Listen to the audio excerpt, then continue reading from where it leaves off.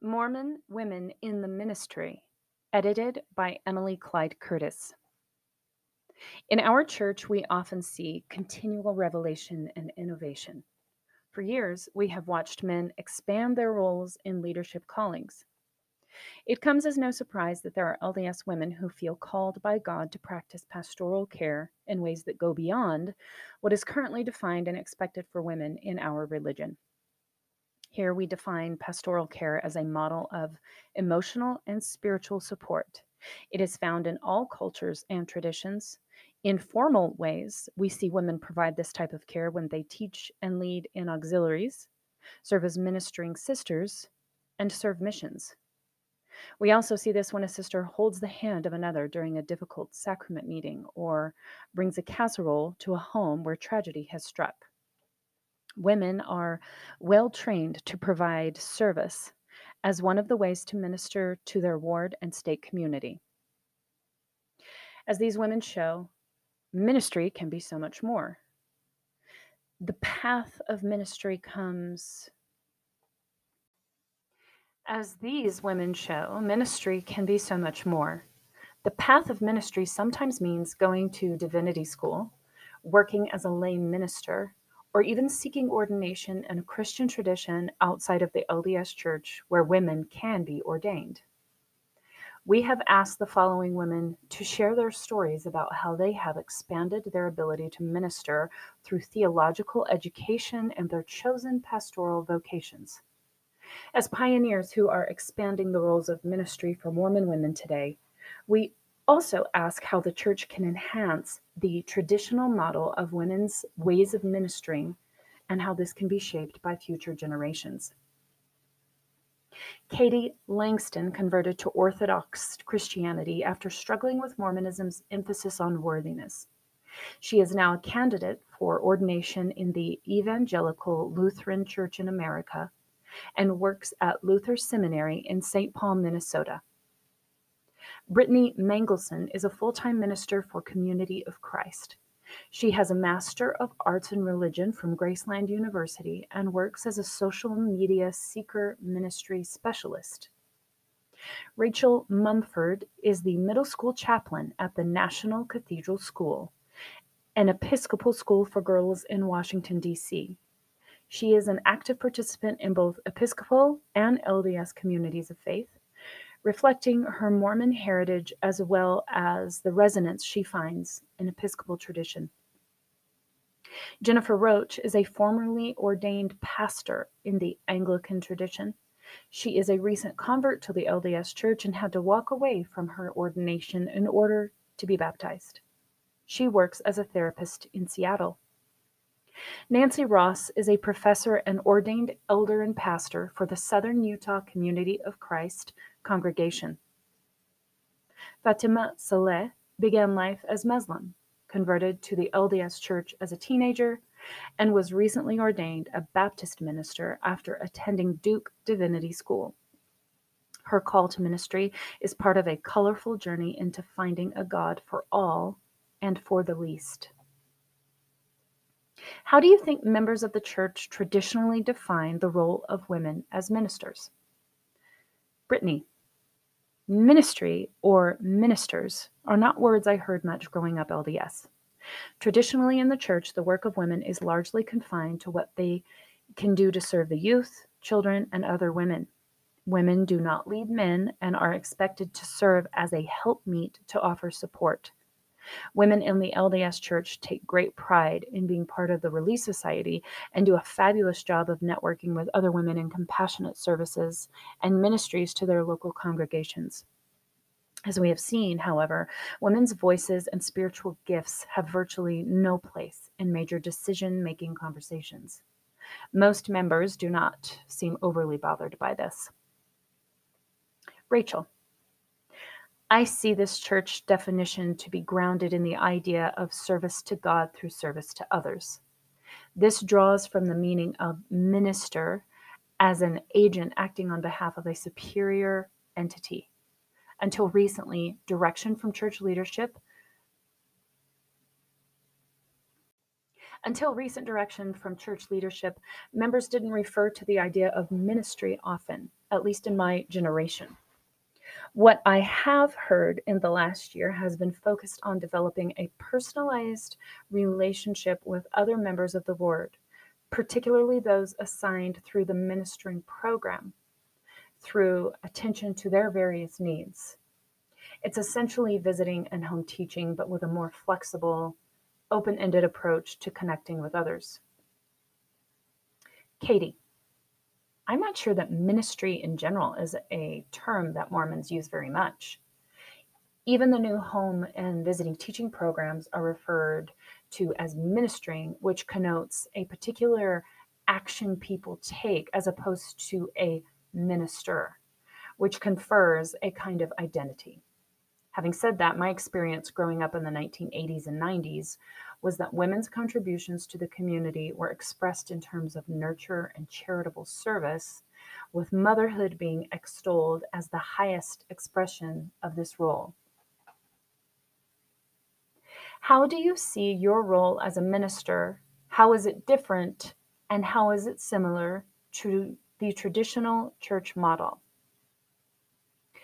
Nancy, a few months ago, I became the pastor of my congregation. I have had a lot of mentorship leading up to this and support now that it is my role. Being a pastor is very different from being a bishop, whose job it is to give counsel. My job as a pastor is mostly to listen and affirm that people are loved by God, that they are whole and worthy regardless of whatever brokenness they feel. I organize meetings and events, but I do so with the help of everyone in my congregation. Fatima, I view my role as a minister as being more expansive and deeper than the role in the LDS tradition. I am ordained to be present in hard circumstances, and I have to learn the skill set of presence work, how to show up at hospitals, prisons, at places of pain, and be emotionally and spiritually prepared to help others carry their pain. In the hospital, where a mother was saying goodbye to her son who was killed in a drunk driving accident, I was called to the bedside, and I was called to walk with this mother in deep rage and grief. I wasn't there to defend God, but to hold grief and deep sadness with a mother. My job is not to fix or defend God and not to try to make hard situations okay. Rachel, I carry the person to person ministering role in my LDS church community, seeking to care for others in a way that feels genuine on both sides, to know one another and care for each other on the long journey of life.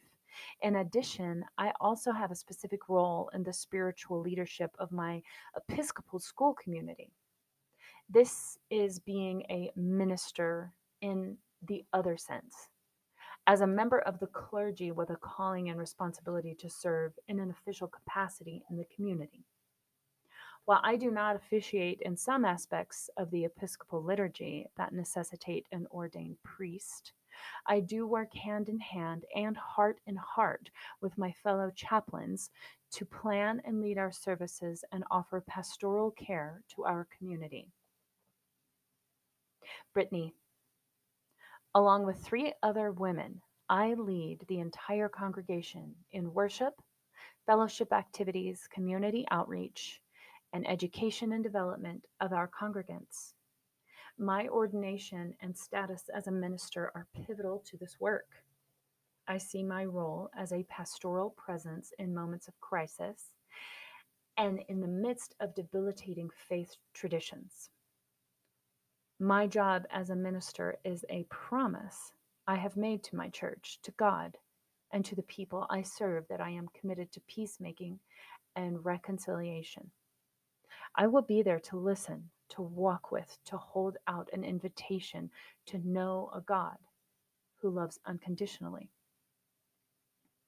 Katie, I am very Lutheran in the sense that I believe strongly in the priesthood of all believers and that all baptized Christians are called to ministry.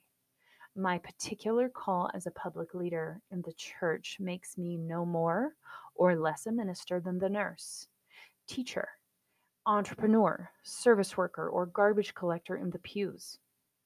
The call of public leadership is to preach the gospel of grace, to administer the sacraments of baptism and communion to the people, to speak to contemporary matters of justice and morality, and to be present at the threshold moments of people's lives: birth, death, and transitions of all kinds. What are your spiritual gifts? Brittany, I think my spiritual gifts are the ability to be fully present in the moment, to have true empathy, and to find a point of connection with almost anyone I meet. I am able to make people comfortable almost immediately, and that is simply an aspect of my personality. In many ways, I feel that our spiritual gifts are simply an extension of who we are. I use them constantly, not simply at church or when I'm engaged in church work. Developing them has benefited me in just about every aspect of my life. Fatima, one of my spiritual gifts is a love of the scriptures. I work with both other pastors and congregants to understand the scriptures in a way that shows them God and helps them hear God's voice. In these works, I can see how social justice is carved out in the Word of God. Rachel, I have a seeking and hopeful heart. I find joy in asking questions about the nature of life, humanity, and divinity. And I marvel at the many ways that people have explored these questions over time and place. I can find existential wonder in the contour of a line, the dialogue of an ancient story, or the burst of sound. I can listen and I can love. I feel with others the range of joy through sorrow. I love the craft of words. I find spiritual expression in writing, and I revel in the spiritual tension and expansion of scripture, poetry, and story. I feel most spiritually alive when I am teaching, writing, planning, worship with others, or in one on one conversation. My work as a school chaplain feels truly like a vocation, being called through experience to the work where I can give with a whole heart. When I was applying to divinity school, I heard the quote from Friedrich Buechner that the place God calls you to is the place where your deep gladness and the world's deep hunger meet. I have felt this as I have learned the work of a school chaplain, where I can celebrate the diverse gifts of my students and colleagues and affirm the creative work of making worship authentic. Mary Oliver wrote, "My work is loving the world." I feel this work deeply in my calling to sit with colleagues, parents, and young people, to listen, to hold with them what needs to be held, to laugh, to grieve, and to embrace life. Nancy, I am still trying to figure this out. I give a lot of blessings both in person and in writing. I can also organize stuff and get things done. This is really useful in church work. A few years ago, I had the idea that I wanted to create an interfaith service for Pride in my city. The main organizer for Pride was initially hesitant about a religious service, but he attended our event and had a good experience. Since that first event, I have been asked to coordinate a similar event for Pride every year. My Get Stuff Done gifts have allowed me to build relationships of trust in the community. My congregation looks forward to demonstrating support for our local LGBTQ plus community each year. Pride has become an essential outreach event for our group. Katie, I think I have spiritual gifts of communication and teaching. I have always been interested in writing and gravitated naturally toward a career in marketing and communications after college, where I've worked for about the last 15 years. To a large extent, my current position in communications and innovation at Luther Seminary is a very meaningful expression of my ministry, because I have a chance to help leaders develop more life-giving practices of forming Christian community and faith. I feel called to help reshape the public conversation around Christianity so that when I feel called to help reshape the public conversation around Christianity so that we can repent of what often amounts to petty and destructive tribalism in order to live into the liberating and world-expanding gospel of Jesus. Jennifer, I think gifts change over the course of one's life, and the kinds of gifts I previously needed, I don't have much interest in anymore. These days, I see my gifts in 3 areas. First, I know how to be with people in their grief. I will mourn with those that mourn. Second, I can help people escape from shame. Shame always destroys. Somehow I see people's shame and know how to help them out of it. I think Jesus did this a lot, helped people to see the God-given goodness in them. Third, I am on the lookout for the ones who are alone, lonely, left out, and sad. I find ways to include them and let them know the joy of feeling a part of a group that accepts them. What has surprised you the most? What has surprised you about finding your ministry? Brittany, I'm continually surprised at how inadequate I feel, and yet when I show up prepared and open to God's Spirit, things seem to work out exactly how they need to be. Sometimes I feel like I need to have all the answers or have all my stuff figured out, but the work I do wrestles with and sits in the uncertainty. God always shows up in those gray areas, and I'm not sure that will ever stop surprising me. Fatima, I am a minister at a local Baptist church. When I first began this work, local pastors from many different Christian traditions would ask me to come preach to their congregations. At first, I was concerned as I tried to explain to a kind Pentecostal pastor that I was Baptist and couldn't preach to his congregation because we weren't from the same denomination. He looked at me like I had 2 heads. It was then that I realized pastoral vetting is very different outside of hierarchical churches like the LDS Church or the Roman Catholic Church. Most Christian pastors want to know a couple of things. Is the pastor engaging and thoughtful? And do they know the Word of God? The religious tradition one belongs to doesn't really matter to them. Katie, I've been surprised at how hard it is. People are difficult everywhere you go, and church people are no exception. Ministry, and ultimately faith itself, is about wading through human brokenness and hoping against hope that God is somehow present in the middle of it and that God's promises of grace, forgiveness, and bringing life from death are real, even when it seems as if there's only chaos and despair. If you are ordained, how did you decide to take that step? Do you see that as a break or an enchantment? Nope. If you are ordained, how did you decide to take that step? Do you see that as a break or an enhancement of your religious life as a Latter-day Saint? Fatima, I attended divinity school because I didn't know what to do with the call that was rumbling inside of me. I attended divinity school to wrestle with God, so I went, and I wasn't on ordination track. I considered myself a religious refugee. Then I found a place through my internships as part of my program where I shadowed 2 pastors, one Methodist and one Baptist.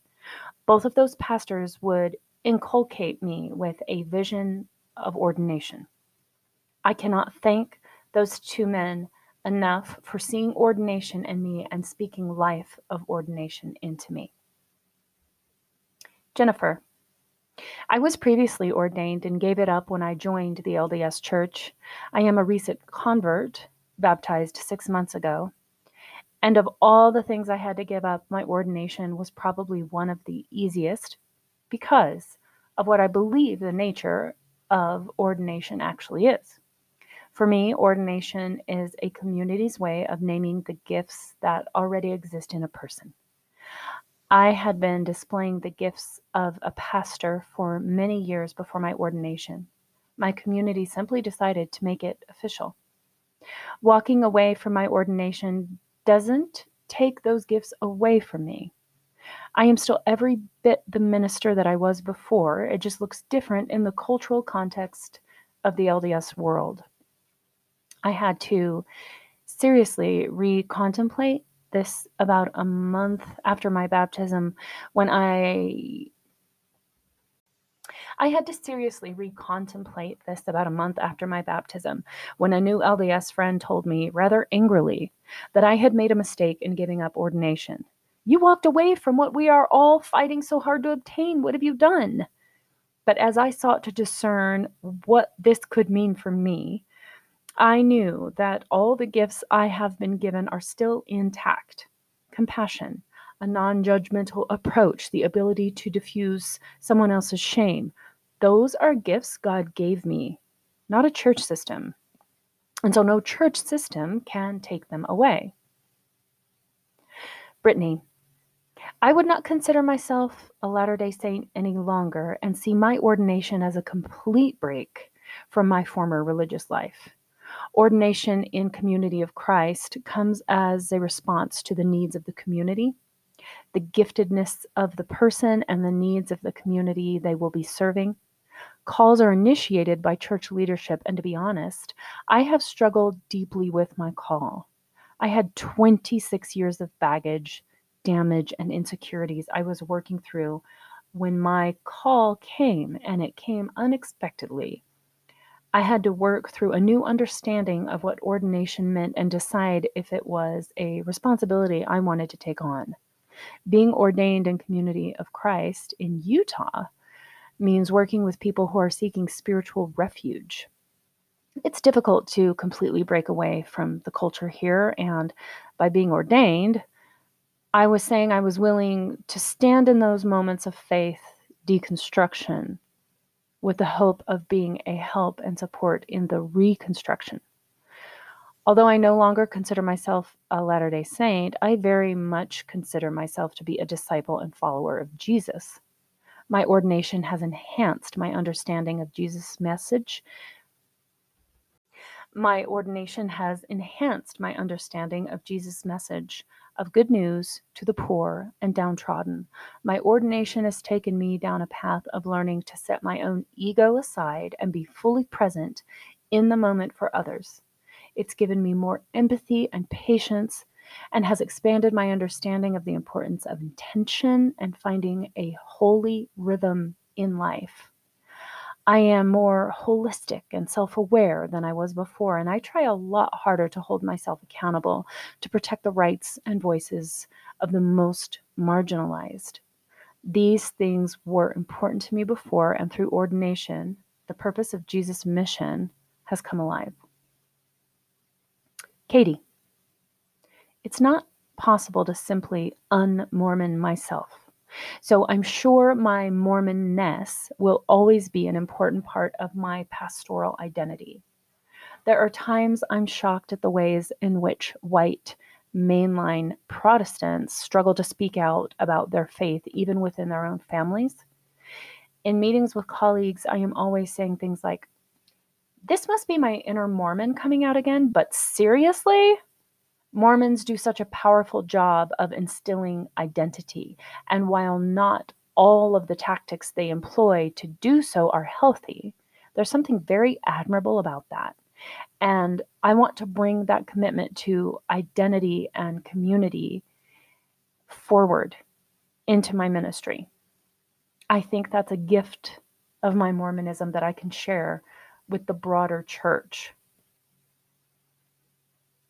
How has your faith and/or spiritual practice deepened as a result of your chosen vocation? Fatima, I had to endure my own faith shattering. As a result, I have learned to hold my faith very tenderly. I allow it to fall apart, to grow, and to morph in ways that are unexpected because I have learned that I don't want to hold it so tight that I can't grow it with God. A faith that never undergoes shattering and wounding. Fatima, I had to endure my own faith shattering. As a result, I have learned to hold my faith very tenderly. I allow it to fall apart, to grow, and to morph in ways that are unexpected because I have learned that I don't want to hold it so tight that I can't grow it with God. A faith that never undergoes shattering and wounding. I don't know if that's really faith. It's that process that helps you to know that God is still in the midst and with you. Jennifer, ordination can be a real trap when it functions as a belief-limiting scenario. While I was ordained, there was no freedom to explore belief beyond what was already prescribed. There were black and white limits to what I was allowed to believe. Ordination can be a blessing, but it can also be a straitjacket. You sign on the dotted line and must believe these things and never change. But I like to change and grow. I know how to recognize God's leading in my life, and the day came when following truth was more important than clinging to my ordination. Nancy. As an LDS woman, I prayed, fasted, and read the scriptures almost obsessively. I felt that my connection to God was limited to those activities. I now engage in a lot of different spiritual practices and recognize that spiritual practice is more about intention and connection to God. Nancy. As an LDS woman, I prayed, fasted, and read the scriptures almost obsessively. I felt that my connection to God was limited to those activities. I now engage in a lot of different spiritual practices and recognize that spiritual practice is more about intention and connection to God and self rather than any particular action. I think that this allows me to see that many activities can have a spiritual dimension. All of this has made my spiritual life richer and more fulfilling to me. Brittany. I am much more mindful of how God moves in and through the everyday. I am not worried about being found worthy of God's love or presence. I now understand that it is all around me and others with whom I come into contact. My ministry has become part of me. I do not stop being a minister once my workday is over. It has also shown me just how little I actually know about life and how much I rely on God and my community for support. Katie. Leaving Mormonism and discerning a call to ministry was a decade-long series of existential crisis. Katie. Leaving Mormonism and discerning a call to ministry was a decade-long series of existential crises. There were times I couldn't bring myself to open a Bible or pray because it hurt so much. There were times that all I could do was fall on my face and cry out to God because it hurt so much. There were moments of revelation, moments of struggle, moments of anger, moments of healing. "What the hell are you doing with me?" were words I shouted to God more than once. Through it all, God has drawn me closer, even when I wanted nothing to do with God and resisted the pull. God is faithful, even when it drives me crazy and I wish God wouldn't be quite so faithful. God is faithful. What do you hope to see in future generations of LDS women when they feel called to ministry? Brittany. I hope women feel empowered to answer the call in whatever way feels best and most natural to them. Listen and trust the voice inside of you, even if it scares you. Whether that is staying in the LDS church or finding opportunities to serve outside of the church. I hope the LDS church opens up more doors of ministry, but my hope is that women do not let closed doors stop them from answering God's call. Fatima. My hope is that more and more women are able to live out their calls in the church, and that the church will grow to hold women's calls with greater depth expansiveness and inclusivity. I believe in a God who can part the Red Sea and who sits with people in their greatest pain with love. I believe in a God who is a promise keeper. Rachel, allow yourself to feel and follow that call. Feel confident that as you are seeking God and seeking good, that you will find comfort and joy in that journey. In the Gospel of Luke, when Mary unexpectedly found herself closest to the divine, she heard the words, "Fear not." I hope that LDS women will feel free to be as creative as they want to be, and that they will share their gifts of a passionate mind, open spirit, and loving heart. Be the voice you want to hear. God is with you.